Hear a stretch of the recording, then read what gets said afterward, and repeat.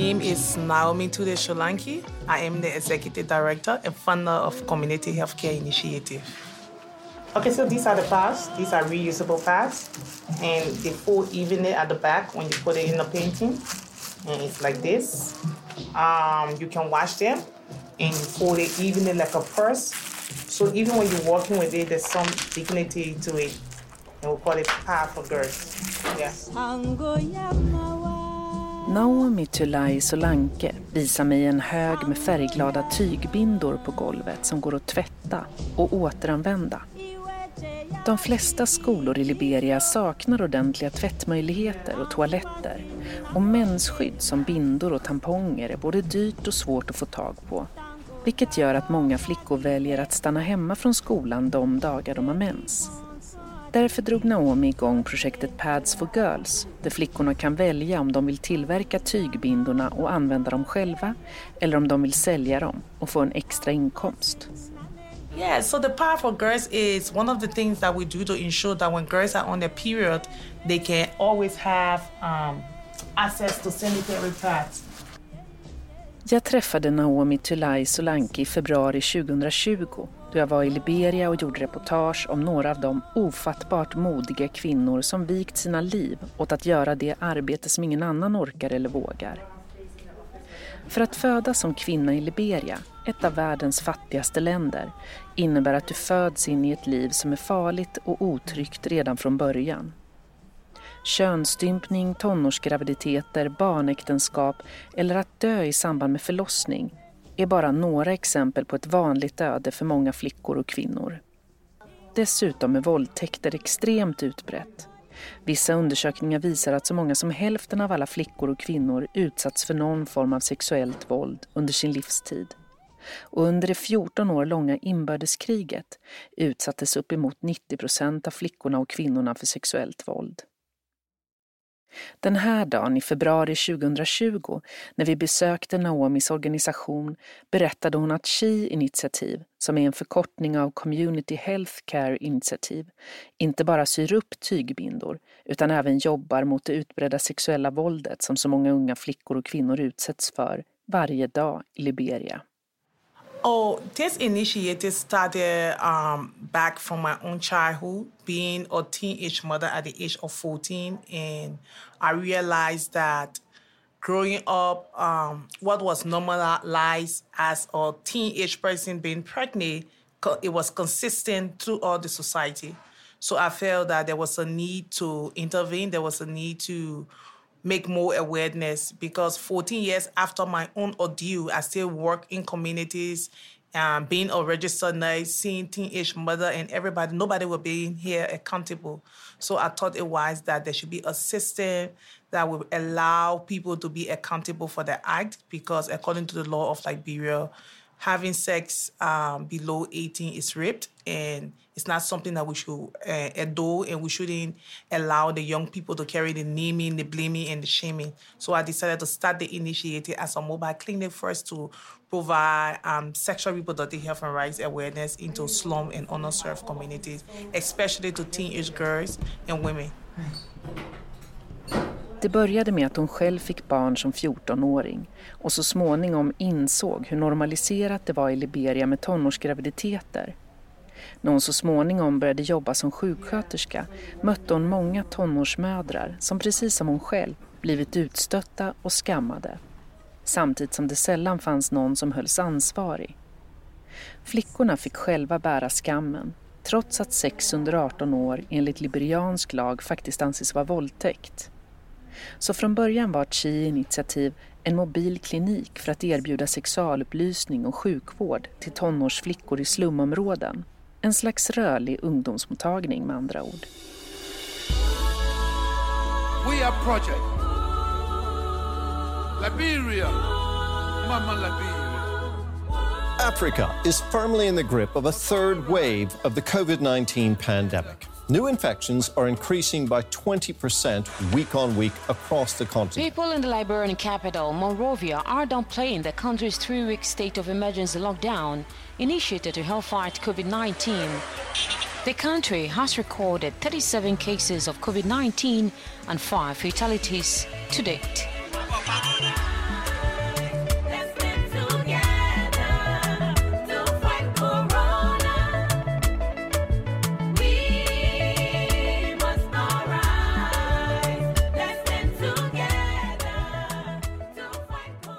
Vi hann hem från Liberia precis innan coronapandemin bröt ut över världen. Och det vi vet idag är att det är de fattigaste och mest utsatta som drabbades hårdast av pandemin.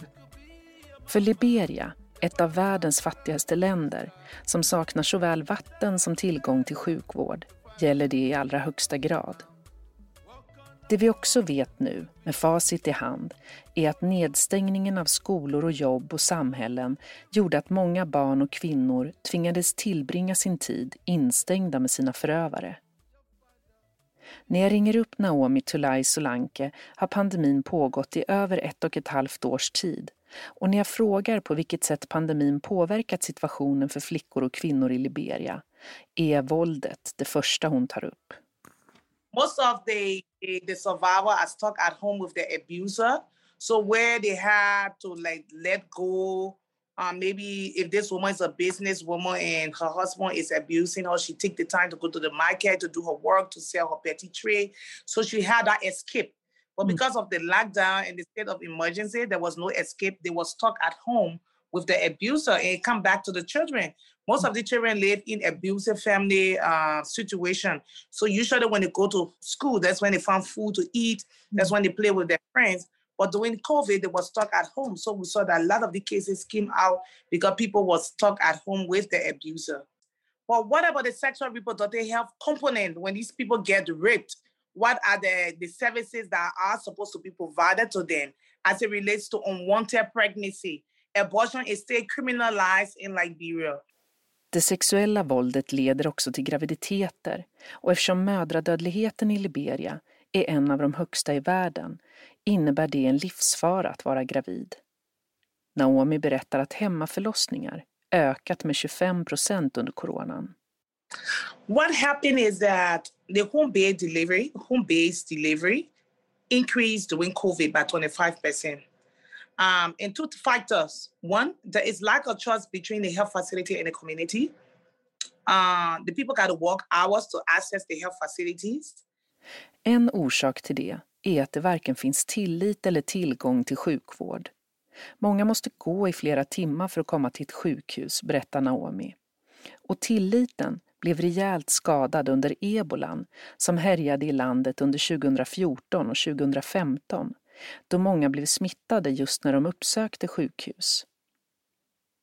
Istället använder sig många av de traditionella barnmorskor som finns i närheten, vilket har resulterat i att mödradödligheten, som redan innan var en av världens högsta, ökat under covid.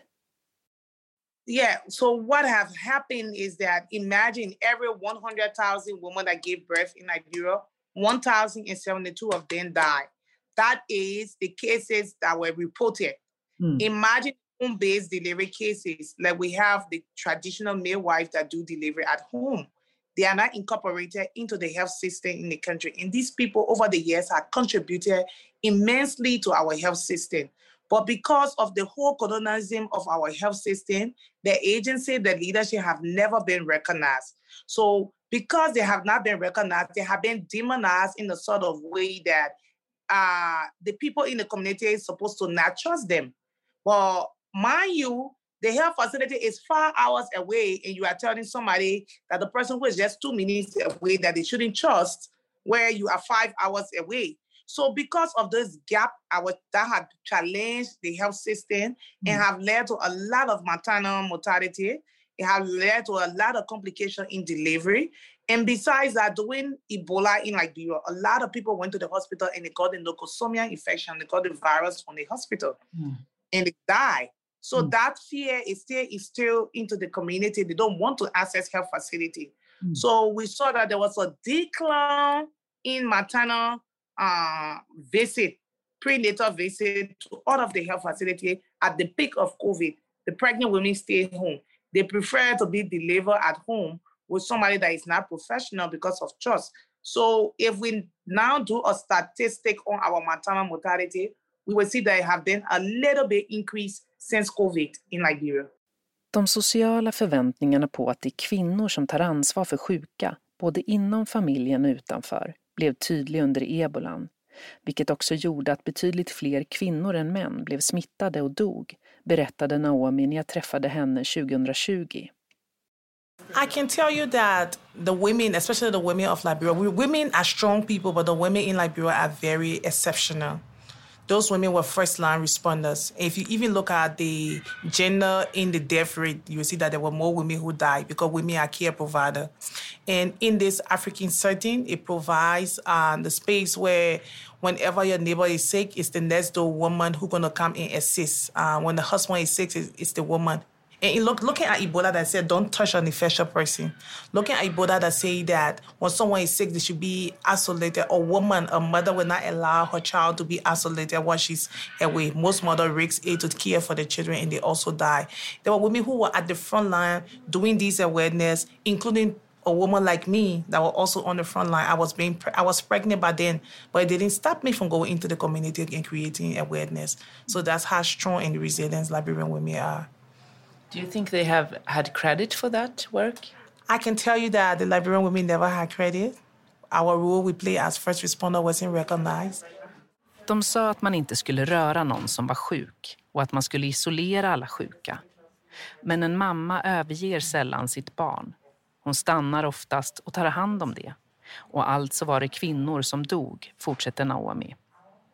Men inte nog med att kvinnorna var de som vårdade de sjuka. Det var också kvinnor som såg till att skydda hela områden genom att inte släppa in människor utifrån. Som såg till att informera resten av befolkningen om hur man tvättade händerna och bäst höll sig frisk. Som såg till att folk slutade besöka varandra på grund av smittrisken. Det var helt enkelt kvinnorna som befann sig på frontlinjen. Hjälteinsatser som kvinnorna i Liberia aldrig fått ett ordentligt erkännande för, säger Naomi.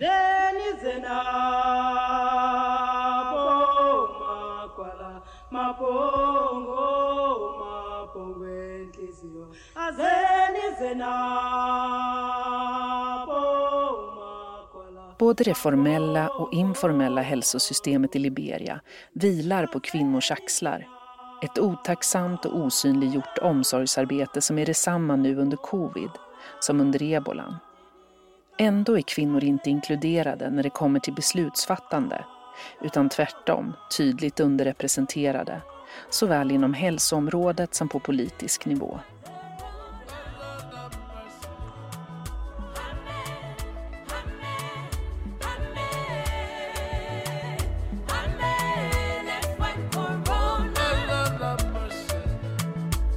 Coronavirus spreads via droplets. When the person coughs or sneezes, the droplets land on surfaces and are picked up on the hands of others and spread further. People catch the virus when they touch their infected hands to their mouth, nose or eyes. It follows that the single most important thing you can do to protect yourself is keep your hands clean by washing them frequently. Det här är Liberias president George Weah som sjunger sin sång Let's Stand Together to Fight Corona som släpptes under sommaren 2020. En slags informationsfilm om hur corona sprids men omgjord till musikvideo. Lite annorlunda än våra direktsända presskonferenser från Folkhälsomyndigheten med Anders Tegnell. Fever, shortness of breath. In rare cases, COVID-19 can lead to severe respiratory problem, kidney failure of death. Naomi Tulai Solanke förklarar att man måste kontextualisera strategierna för att få bukt med smittspridningen från land till land. Det som funkar i norra delen av Europa är inte alltid detsamma som det som funkar i Liberia. We should all, as we all been hit by this global pandemic, we should know that one size does not fit all.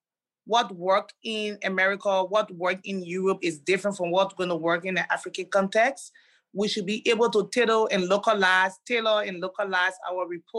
our support in a sort of way that the people in who we are giving the support to, it meets their need, it meets their context. Because when you say no social gathering is impossible, you have people who live the West Point you just named. How can you tell people in West Point say do social distancing? It's impossible. It's not applicable. Som exempel nämner hon West Point, Monrovias slumområde, där uppemot 35 000 människor lever tätt inpå varandra i enkla plåtskjul, och där fattigdomen och de sanitära olägenheterna är enorma. Att uppmana dem till social distansering funkar helt enkelt inte, säger Naomi.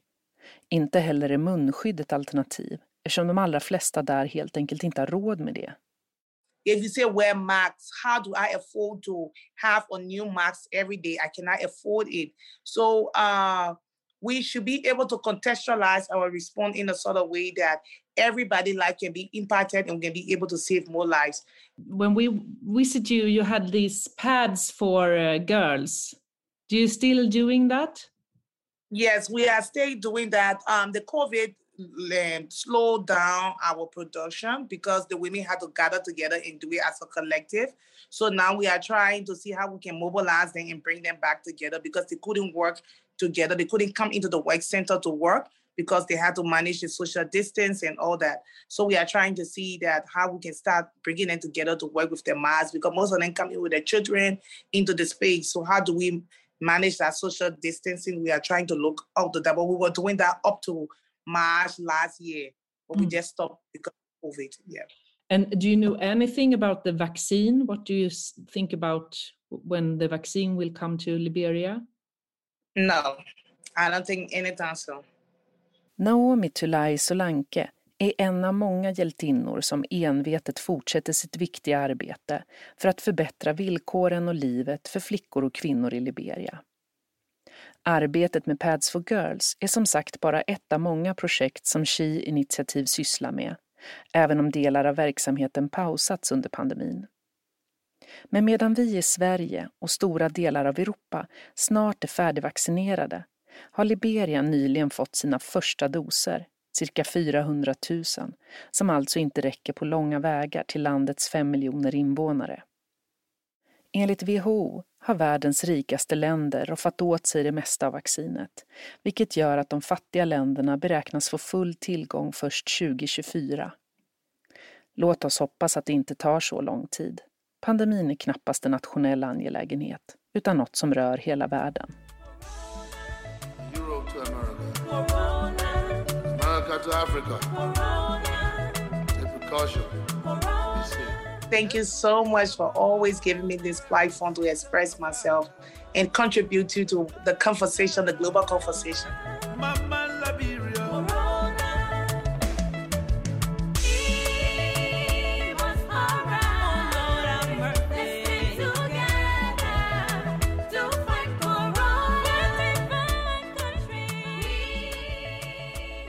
Du har lyssnat på Body Rights, en podd från RFSU av och med mig, Maria Sveland.